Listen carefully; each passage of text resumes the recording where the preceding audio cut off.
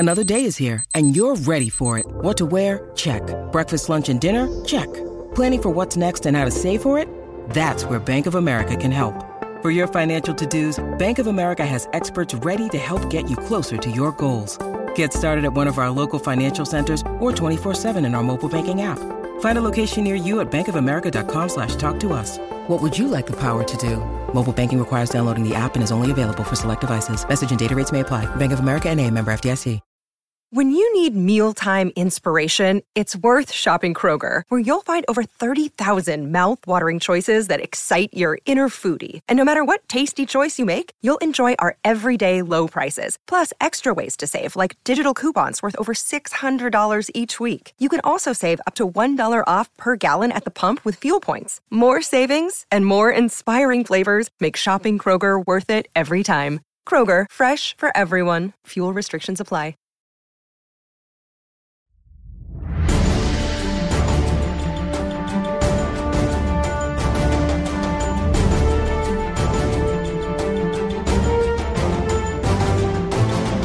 Steve Politi from NJ Advanced Media. Welcome back to the Rutgers Rant. Joined this week, James Cratch and Brian Fonseca making his second appearance on the show. Gentlemen, how you doing today? How's President's Day treating you? Not so great. I woke up to find out that the car battery had died in the parking garage across the street that the city of Morristown had us put our cars in. So I had to call AAA, but they were great. Came right over, jump-started me, and away we go. I'm glad to hear you don't have another car disaster. We've already discussed one last week, I think it was, right, with you and cars. So that's good. Yes, my Rutgers car store, yes. Right, yeah. Excellent. All right, fellas, we got a lot to talk about today. I'm going to start here, though, because Rutgers at number 3 Michigan on Thursday. Here's my premise. If they win this game, I think it's going to be the biggest win in 40 years for the Rutgers basketball program. Here are my reasons. Tell me if you agree. First of all, the biggest, they've never beaten a team ranked that high. They're Michigan's 3rd in the country. It'd be their first win against Michigan, obviously after last year. The Wolverines beat them twice, both at MSG and on the road.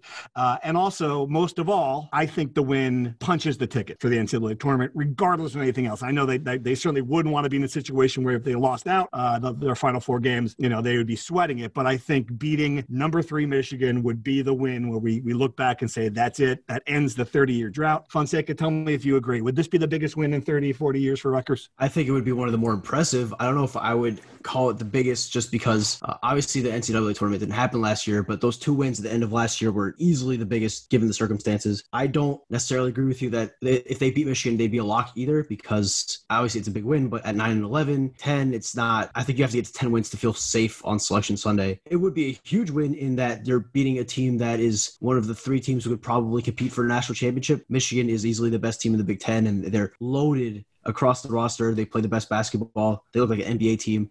It'd be the most impressive win I can remember. I would not say it would be the biggest win, though. I got to feel like it's 97%, though, Cratch. I mean, where do you go on this? If they beat Michigan, then they've got, there's another quad 1 win. It's on the road. And I just, the other part of that, obviously, is I couldn't see them possibly losing their last 4 games, especially when you've got, a couple teams on there that they've already beaten. What do you think, Cratch? No, I think it would be a win-in scenario, especially since assuming they beat Nebraska, which I think we all assume they're going to do. I believe Nebraska might be a quad 2 win potentially really now. Wow, okay. Because they upset. Could they move up to quad 2 after beating Penn State? They were really down the list. I think they were like 160 in the net. They're Nevertheless, I think that if you beat Michigan and you win that game, even then, I still think beating Michigan, it would be one of the biggest wins ever, because we know the history with Michigan. And not only have they never beat Michigan, but, obviously they had never beaten Michigan State, but Michigan has kind of tortured Rutgers in a way that Michigan State never did. The Final Four, the NIT, last year, preventing 19-0 at the rack. So it'd be a huge win for them, and I think a win that would really kind of hammer it home. I think it also would, in a sense, lift up. I know there's been a lot of debate and discussion about the fan base and how they're kind of approaching this team and the expectations. To beat Michigan, I feel, would kind of really add some energy and excitement about the team going forward. Because to this point, look, I think it's always going to be unfair because you were so close last year. It felt like you went through all of the Renaissance stuff, but you didn't get the conclusion. You didn't get the payoff. Right. And now I feel it's just kind of this drudging, this long trek to get the payoff finally.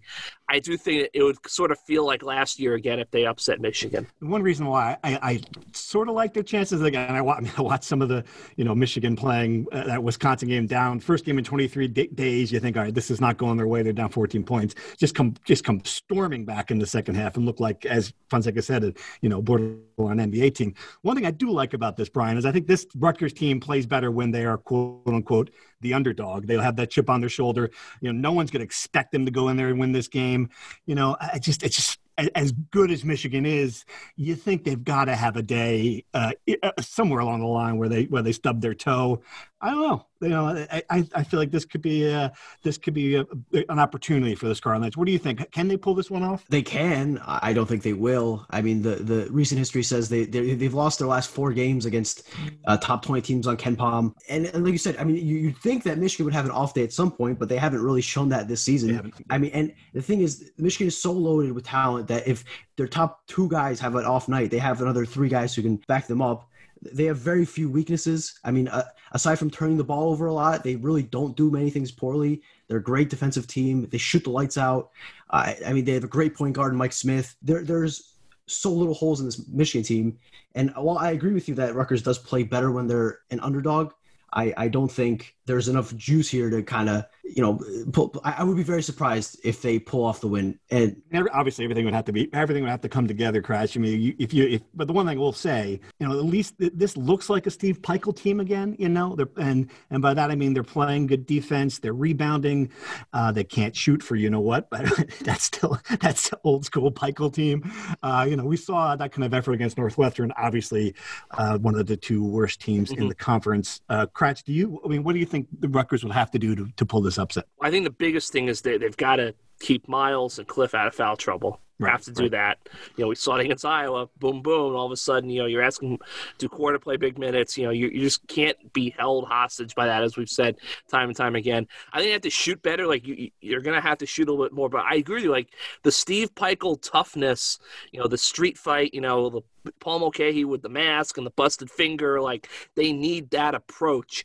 I think I agree with Brian. I don't think they're going to beat Michigan, but I bet you it's a really close game.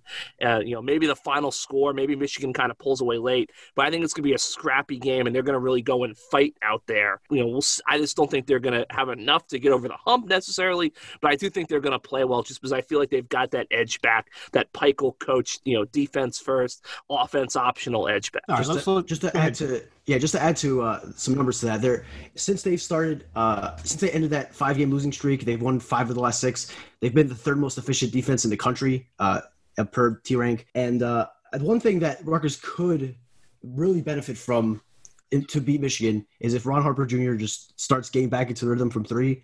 I mean, he's in a massive slump. He's missed his last 19 threes. I think 39 of his last 44, something along those lines. And if he can get back to, I don't think he's as bad a 3-point shooter as he's showing now. Obviously, I think it's pretty clear he's not as good as a 50% 3-point shooter he was early in the year. But if he could start seeing the ball go through the hoop and have, get back in rhythm, have a hot night, that is one thing that could maybe give Rutgers a chance. But I think if Ron Harper Jr. does not play up to the level that he played up earlier in the season, Rutgers is always playing on the back foot against these top elite teams in the Big Ten. Right, they do need another guy to carry them offensively. All right, let's just take this. Let's just play this forward here. Best case, worst case scenario. I was talking to Brad Watchell. I believe he is the best bracketologist in the country. Former Rutgers assistant coach, and he said he thinks that the Scarlet Knights could get as high as a number 5 seed, maybe 5-6 level. Right now, he's got them slotted as a 7. All right, so if this plays out the way we think it's going to play out, Cratch, and if they go 3-2 here or 2-3, they get a win in the Big Ten tournament. Are we looking at the 7 line for this team, 6-7 line, or is there a shot at something better? You think? I think this team wants to be on the 7 line. That's just, I mean, I'm curious to what Brian thinks. I mean, I just think if you're a 7 seed or even a 10 seed, somehow Right. you're getting usually a more manageable, game. And not only that, but if you win the first round game, and obviously that's, saying a lot since Rutgers hasn't been there in 30 years, you get a 2 seed. And I just think this year you don't want to be in a situation where you've got Gonzaga sitting there, in the next round. So I feel like getting a 2 would work. I saw that Brad said that. I was like, oh, if Rutgers gets a 5, I cannot wait for a week of like, oh no, 5-12 game. Here we go. Some team like Drake at a 12, one of those typical underdog upset specials. Like, here comes we're gonna get the UConn Stanford play-in game. They're gonna be hot. They're gonna have a game under their belt. First 4. Yeah, I think Rutgers wants to be a 7 or a 10 seed. That's why I thought the whole time is that way you get a week 2 because this is kind of a crazy year in college basketball. You get a week 2, and then all of a sudden you're in the Sweet 16. Fonseca, you agree? Yeah, I mean, I think they'd just be happy to get into the tournament, whatever seed that may be. I think the 7 seed is probably the most likely given the way bracketologists have been projecting it for the past couple of months. And it's led to some interesting matchup projections. Like I've seen Wachtel had Rutgers playing Seton Hall as a 10 seed. Someone, I think it was Joe Lenardi, had them playing Oregon, which has Eugenio Maruri on it as a 10 seed, which either of those would be super juicy first round matchups that I think would give Rutgers fan base a heart attack within 5 minutes after Selection Sunday. So that would be interesting at least. Let me just make this clear. There is no name that will pop up there as the opponent in any situation that won't give Rutgers fans a heart attack. I think that's fair. It's pretty obvious. But there's many different scenarios where it would be more of a massive coronary than others, certainly. But I would love Seton Hall. That would be something great. 7-10 Seton Hall at like what? Uwe Pui's gym or at the Indiana State Fairgrounds. Indiana State Fairgrounds. Actually, Seton Hall's like, can we take an NIT bid? Hickory High gym. Stay closer to home. Yeah, right. That'd be something else. I actually think I'm looking at it. I think UConn, I believe Brad had him as a play-in game. UConn would be a great first-round opponent. That would be a lot of fun. Seton Hall, I think Oregon would have a lot of juiciness to it. Although the Oregon thing, that I think would have, believe it or not, like of the 3 we've mentioned, like I feel like that could be like the nastiest one. Yeah. Essentially, I actually think if I was Steve Peichel, I might be a little bit concerned about potentially drawing Oregon just because you guys are going to be excited. First tournament game in 30 years, you're only up. And then you throw in the whole Eugene thing where clearly there were some bad feelings, on the Rutgers side. I almost feel like that would be one of those games where you're worried about you're 5 minutes in and everyone's got 2 fouls and someone's gotten a technical. Yeah. You just want to like slow down. It's crazy to think that Seton Hall might be the more mild, neutral kind of composed matchup for Rutgers right. If you're Steve Peichel, you're rooting for some anonymous SEC team that no one imagined you'd be playing. You don't want either one of those. 1,000%. I think Steve would prefer anything that doesn't have a storyline because he's basketball, and the idea of talking about playing Seton Hall after they ducked you all season or playing Eugenio Maruri again is probably the biggest nightmare in his mind. All right, guys, let's dive into true or false. You know the rules, Fonseca. I think you still know the rules. We're going to go through them, true or false. Then we'll talk about the end. All right, first one, true or false. The only thing that can stop Rutgers from making the tournament is COVID-19. Brian Fonseca, true or false? False. Cratch? True. I agree with you, Cratch. True or false? Steve Peichel has no choice but to stay patient with Ron Harper Jr. no matter how bad this slump gets. Fonseca, true or false? True. Cratch? True. All right, true or false? Miles needs the damn ball more. True or false? Fonseca, is Miles Johnson getting enough shots? Needs the ball more. True. Cratch, true or false? I will say true, but I think we'll talk about that later. All right. True or false? A Big Ten team will win the national championship this year. Brian Fonseca, true or false? False. Cratch, true or false? False. Oh, man, you're ruining the next one for me. If the Big Ten wins a national championship this year, that team most likely would be Michigan. Fonseca, true or false? True. Cratch? True. The next best option for a national championship out of the Big Ten? Illinois. Fonseca, true or false? This is tough, but yeah, I'll say true. Cratch? False. False. All right. We'll find out how you got in a minute. And finally, true or false? President's Day. The best American president is George Washington. Brian Fonseca, true or false? False. Oh, all right. Coming out hot. Cratch? False. Who are you gonna go with, Cratch? Like with Ronald Reagan? I could see you like in kindergarten or something with your American flag and Ronald Reagan. Who do you got? Well, I think obviously Abraham Lincoln. Yeah, well, Lincoln won. Okay. You know, I think you could make an argument that it's John Adams, just simply because the peaceful transition. Wait, but wasn't it Washington who had to have the peaceful transition? No, I believe I could be wrong. If I'm wrong, we have to delete this so I don't embarrass myself greatly. I believe it was Adams to Jefferson was the change first time the party. First, yes, right. First peaceful transition. Yes. Right. You know, okay. I think so. Yeah, I'll say Lincoln, but I think you could also make a case for Adams. Fonseca, you got a vote here. What are you going with? Yeah, FDR. I mean, it's kind of hard to argue against the president who rescued the nation from its worst economic. I like that. That's a good. He was a compiler. Just exactly. He hung in there too long. My wife is related to our second worst president, James Buchanan. So now my kids have James Buchanan's blood. How do you like that? Pretty impressive, huh? Yeah, pretty all right. Cool. Hey. Okay. All right. So you both think that Ron Harper Jr. should stick. They can't put him on the bench. Can't try to shake him up a little bit. How do you feel about that, Fonseca? I think you got to just let him shoot through it. They've been able to win games without him playing super well offensively, which is a testament to how good this team is, right? And I think he's more likely to get back into rhythm by just shooting out of this slump than sitting on the bench.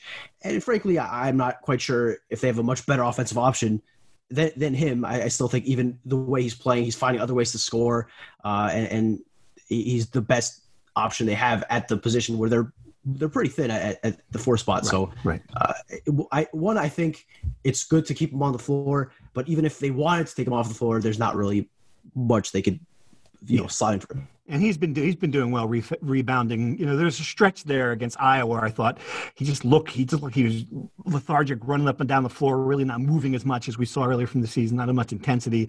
Different story against Northwestern. Kratz, you were iffy on the Miles D's the ball. What frustrated me is you thought in that first half against Northwestern, when he was getting fed that thing, he was virtually unstoppable against a bad Northwestern front court, and then they just went away from it in the second half. No, what I was going to say is I totally agree with you, but at the same time too, his free throw shooting is such a liability that are you going to get to a hack a mile situation I love it. down the stretch? Is that going to become a problem for Rutgers? Yeah. Our team's going to start using that approach. The more touches he gets, the more he's going to end up going to the line. And we have proven that if he's in the paint and he gets fouled, the odds of you getting away with 1 or no points scored are pretty good than stopping him from getting the bucket. We haven't seen that strategy. The thing is that college teams don't have enough decent big men to do that like in the pros. But yeah, it's a good point. Certainly late in games, that would be a good strategy. All right, anything else? So you don't think the Big Ten will break that streak, Fonseca? What are you going with, Gonzaga or Baylor, or who do you like? Yeah, Gonzaga and Baylor are just so much better than everyone else in the college basketball that I would be stunned if they didn't win the title. Michigan is third in the country in efficiency margin on KenPom, and everyone fourth is Iowa, which is 1 point behind them. Baylor is 5 points ahead of Michigan, and Gonzaga is 8 points ahead of Michigan. The gap between those two and everyone else is an ocean. When was the last time the clear favorite won the NCAA tournament? Virginia in 2019. Were they clearly the favorite? That was kind of they just lost the year before. Was everybody picking Virginia? I guess Villanova too. A couple of years ago. They were the clear best team in the country. I think narrative, I guess, was that they fell in the first round last year. Could they do it again? That's the narrative. But on paper, they were easily the best team in the country. It didn't happen. The best team didn't win last year. The COVID-19 thing. There you go. It was a 353 team tie. Yeah, absolutely. All right. Okay, let's move on. Just real quick. What's this? I know Iowa plays no defense, but that offense, they're so good offensively. And when you're playing so many games as tournament's going to be in Indianapolis in a football stadium, that can be kind of weird things could happen there. I could see this being some crazy year where Iowa can just offense its way to a title if we're going to talk about the best Big Ten option. Right. Because if it's obviously, everyone's shooting is going to be impacted, but maybe Iowa's is impacted less. Yeah. And Garza is so dominant that they might be able to. I do think Gonzaga is going to win. I feel like it's finally time for the Zags, Mark Few, to get a title. But how many times has that been said over the years? But okay. But the thing is, they've never been like this good. Like they've been like they should be in the Final Four good, but they've never been like this is the best team in the country good.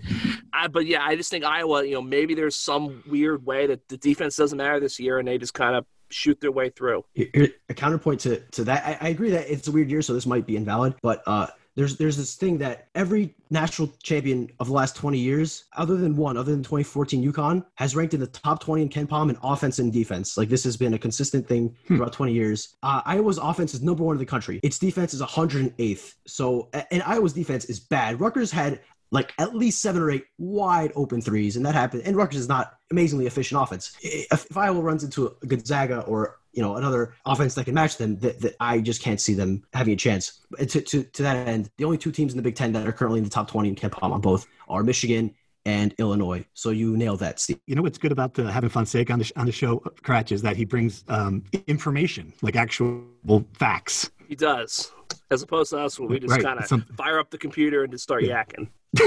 Yelling at each other.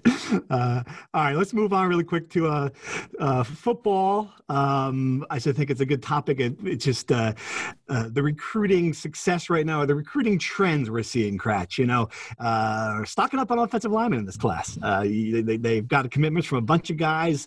And I think we're seeing what Greg Schiano is going to try to do there. A developmental program, he says that again and again. He's going to take big bodies, long, athletes, and he's going to get him in the weight room and hope that Jay Butler works the magic. I mean, is that what you think is going on here? No, definitely. I think that, look, he would never come out and say it, but it's very obvious when they got here. They looked at, as anyone would have looked at this team and said, offensive and defensive lines, biggest weakness area, biggest issue where they're not up to Big Ten par. They made a major emphasis on adding defensive linemen in the last 2 years. In the 2020 recruiting cycle with the transfers, and in 2021, it seems like now 22 and 23, this is going to be about adding offensive line talent. My question is, there's still going to be like a gap year or two before those 22, and 21 and 22 and 23 guys are ready to go. That I think they're going to have to use the transfer portal to probably fill in some gaps on the offensive line to kind of bridge the gap. But it's clear this is becoming a trend. They are focusing on 2 things overall from the 2 recruiting classes: speed and the trenches. And obviously they were emphasis was early on the defensive line, now shifting to the offensive line. Right. And I think it's interesting that it's a piece of bad news, technically speaking, but also a piece of good news. They lost to Addison Copeland, Western New York, Buffalo receiver, and the fact they lost him after, identified him early, they brought him, they got the commitment, and Notre Dame came in with an offer. That shows that they're identifying the right players. Obviously, you don't want to lose them, but I guess Todrick Hunt said that this kid's still considering Rutgers, so we'll see what happens. But it is a sign again that they are getting in on these guys earlier, getting commitments before the big ones come in and take notice. No, definitely, and I think the good thing is it feels like the list of like schools that a Rutgers commit gets an offer from and like it's over is shrinking. Right. You can't fault Notre Dame is Notre Dame. You can't fault the young man. But I feel like it's not like, oh, I got an offer from Iowa, I'm done with Rutgers. Like I feel like, or Syracuse, like it's that list is shrinking. Like, look. Well, it was Temple a few years ago. My gosh. Exactly. It's just like, that's the thing. Like Rutgers, Notre Dame, Oklahoma, Ohio State, always going to be playing at a different level. Right. And when it comes to this. But you don't want those second-tier teams to be like a destination that you just get dropped like a bad habit. All right, let's dive into some Rutgers Insider questions. Again, NJ.com/insider. Thanks again for subscribing, following, and contributing to the podcast each week. It helps us fill the time. All right, I'm going to go right another basketball question, Fonseca. Do you guys know if Miles Johnson is on track to graduate this spring for his double engineering major? He is such a force and integral part of this team. I'd love to see the band get back together again next year. Fonseca, if you had to guess, Miles Johnson, is he going to finish up and leave, or is he going to stick around? He's going to graduate. I think he's tweeted about applying to graduate schools earlier in the year. So he's going to graduate. He's going to get into grad school. He's already been accepted to Rutgers grad school. I bet. So, yeah, if I had to guess today, yeah, I think he's coming back to Rutgers. It seems over the summer in his Black Dev, his nonprofit organization, in the bio of that organization, he said he plans on getting a master's degree from Rutgers University. So it seems like the goal for him is to stay at Rutgers and finish out his degree. I've seen no indications that has changed. So yeah, I expect him to be back. If he left this year, would he get drafted? Is he the kind of kid that one more year in that program would after getting better each year, where he could get into the position where he's getting $1 million contract, the guaranteed money? I don't think he could realistically make an NBA roster because he just doesn't move. He can't play outside of the paint offensively. And as good of a defensive force as he is, I don't know how much that will translate into the league. And I don't even know if that's something he wants to do. Miles is a kid who really has a lot of interests outside of basketball. And I think he's more focused on his career of being, an engineer, one day wanting to work on Silicon Valley. So I would be one, I don't think he'd make it, frankly. And two, I think he'd rather just move on with his life. All right. Another question about the basketball team. Love Young's energy off the bench, but don't like seeing him at the point. He can be a wild stallion and a turnover machine. Good writing there, questioner. I want more Gio at the point, especially at crunch time. So here's a question for you, Cratch. Who do you think this team is best with? Because they use 3 different point guards. Who is this team's best point guard? This team is at best when that person is running the show. I think it's Gio. Yeah. I mean, Gio's the guy. I think as the season progresses and we get to the nitty gritty, we're going to see Gio more, and it's going to become, they're going to want the ball in Gio's hand in crunch time, taking a big shot. I think that at the end of the day, this is Gio's team. What for how much longer, who knows? But he's the guy who was always going to be tied with Pikel for the rebuild, and I think this is going to be the guy they're going to kind of lean on down the stretch. Fonseca, do you agree, or can you make a case for when the ball's in Paul Mulcahy's hands? I know everyone's going to touch it, and he's an excellent passer. I agree. I think he's the best facilitator on the team. I agree with Cratch that the balls, the Rutgers is best when the ball is in Gio Baker's hands.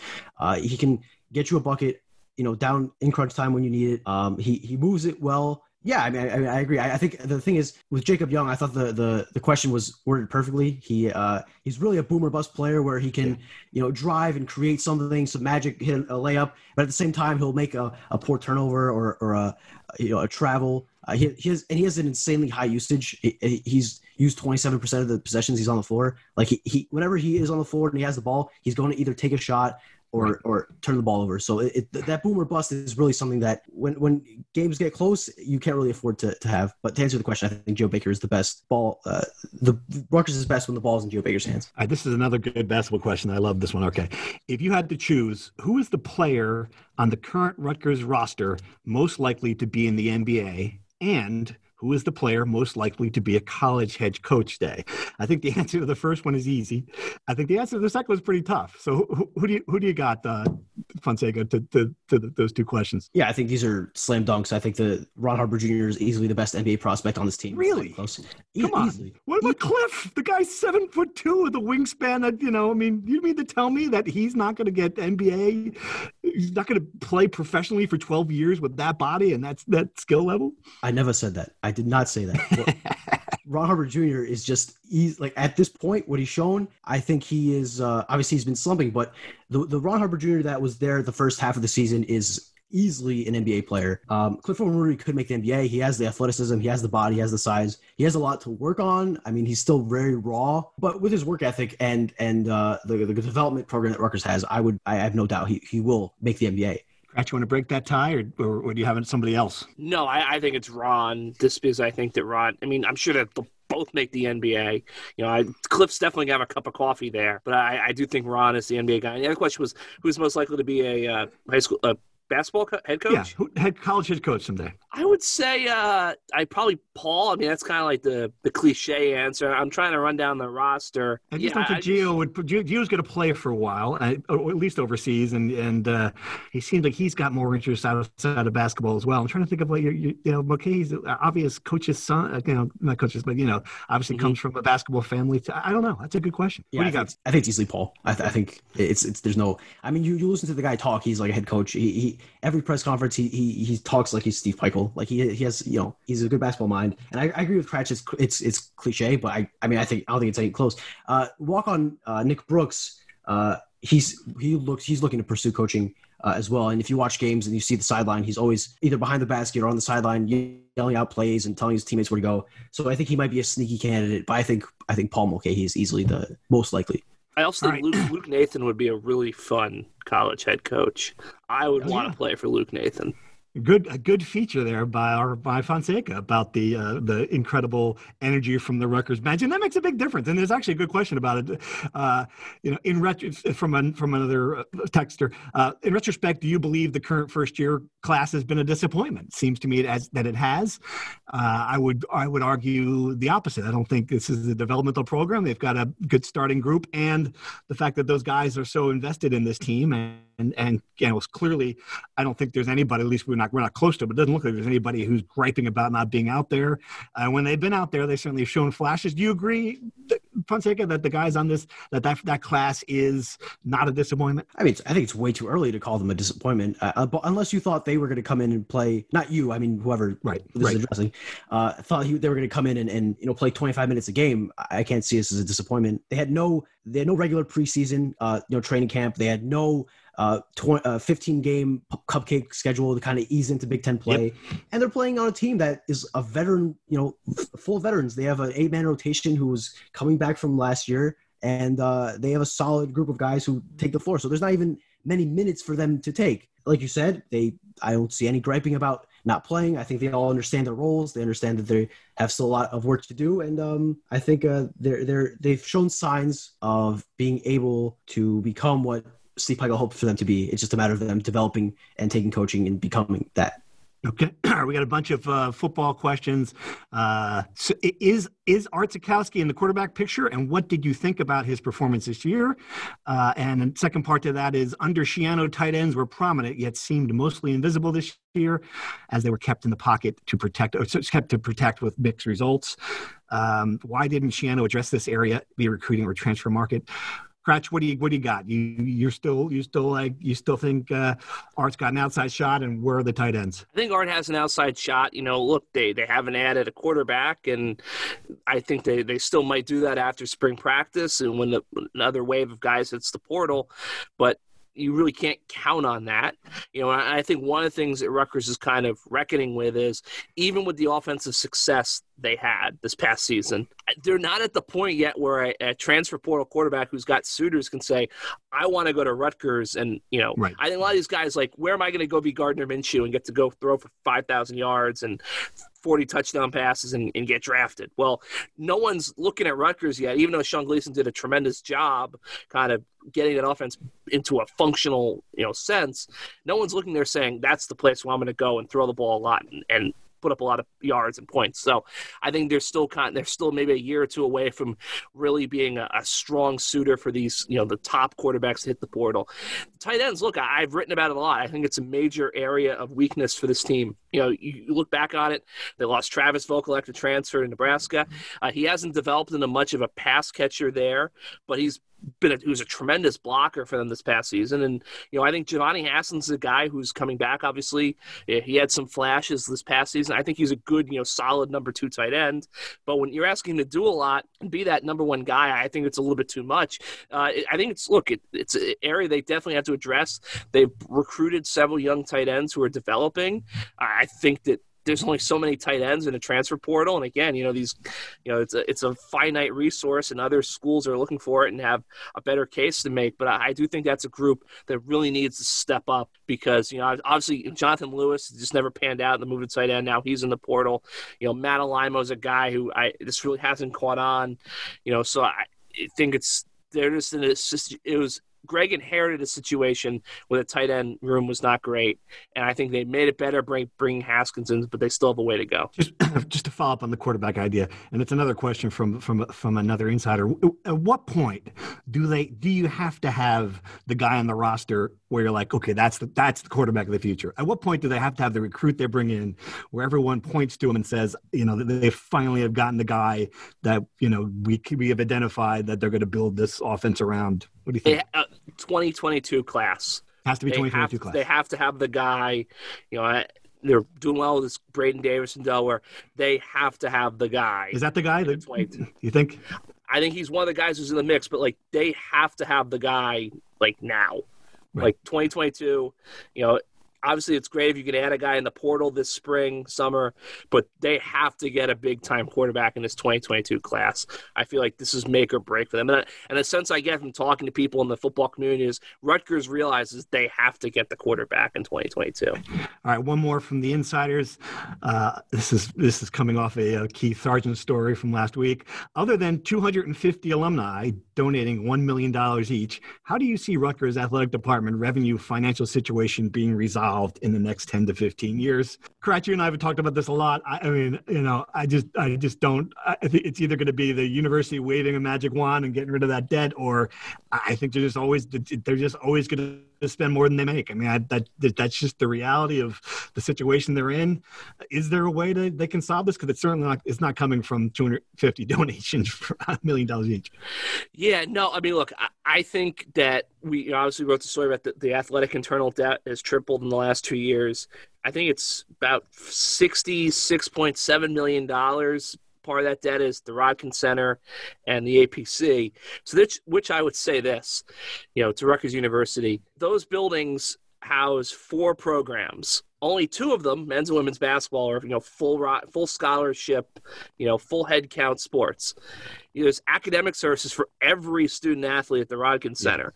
So I'll be honest with you, I think Rutgers University at some point needs, you have a university, you have athletic teams. It's okay to wave the magic wand and pay for those buildings. Now, look, I understand if you say, no, we're not going to pay for a football-only building, totally get that, or loan from the university bank to build that, get that.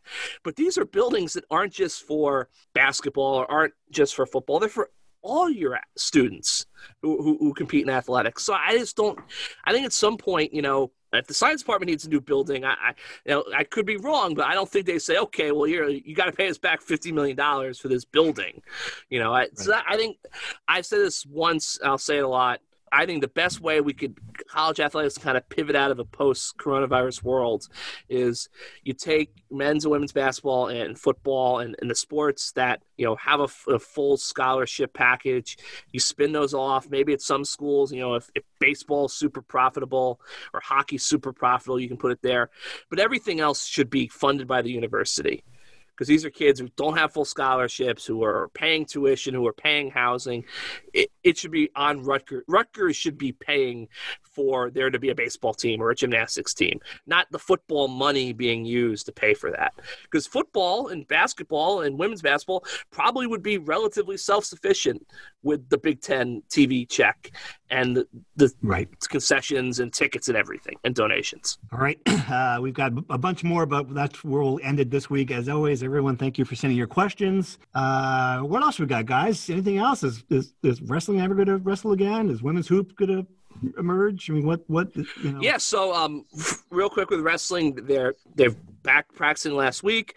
They're on schedule to wrestle at Maryland on Friday, I believe it is. Then 2 weeks off, and then you're going to start the Big Ten Championship. So, as long as everyone gets their 4 bouts, they should be pretty good. The good thing is they're not going to reschedule those matches. I do not believe so. No, I think that there's a push because they don't really have to. It's not like basketball where there's a team tournament and you got to have a resume. This is really, they don't really have to do that for wrestling. I think a lot of times in wrestling, you're better off just being in the room and training rather than having a dual meet and making weight and everything. So everyone will get their bouts in. obviously we don't know who or has tested positive. The school's not releasing that. I guess we'll see what happens. My understanding has been that whatever lineup they put out there on when they wrestle at Maryland is not going to be a lineup that like shocks everyone. You're like, oh my God, like where is everyone? I don't know exactly what it's going to look like at this point, but even if people tested positive, they should have enough time to go through the protocol and be back for the Big Ten championships. And then it's going to be kind of, couple weeks sprint, to see if Sebastian Rivera can win a national title. Obviously, it doesn't look like Nick Soriano's coming back. See how many guys they can get to nationals. With the allocations and the coaches ranking, I think Rutgers could maybe send 6, 7, 8, 9 guys to nationals if everything breaks right. So that should be good. And women's basketball, they're hot. They come back from a month-long break. They won 3 straight. They upset, ranked Northwestern on the road. So they're going to be kind of knocking on the door of the top 25. And I think with a couple more wins, they're going to be easily in the NCAA tournament field. No, okay, there you go. I completely missed that. I apologize.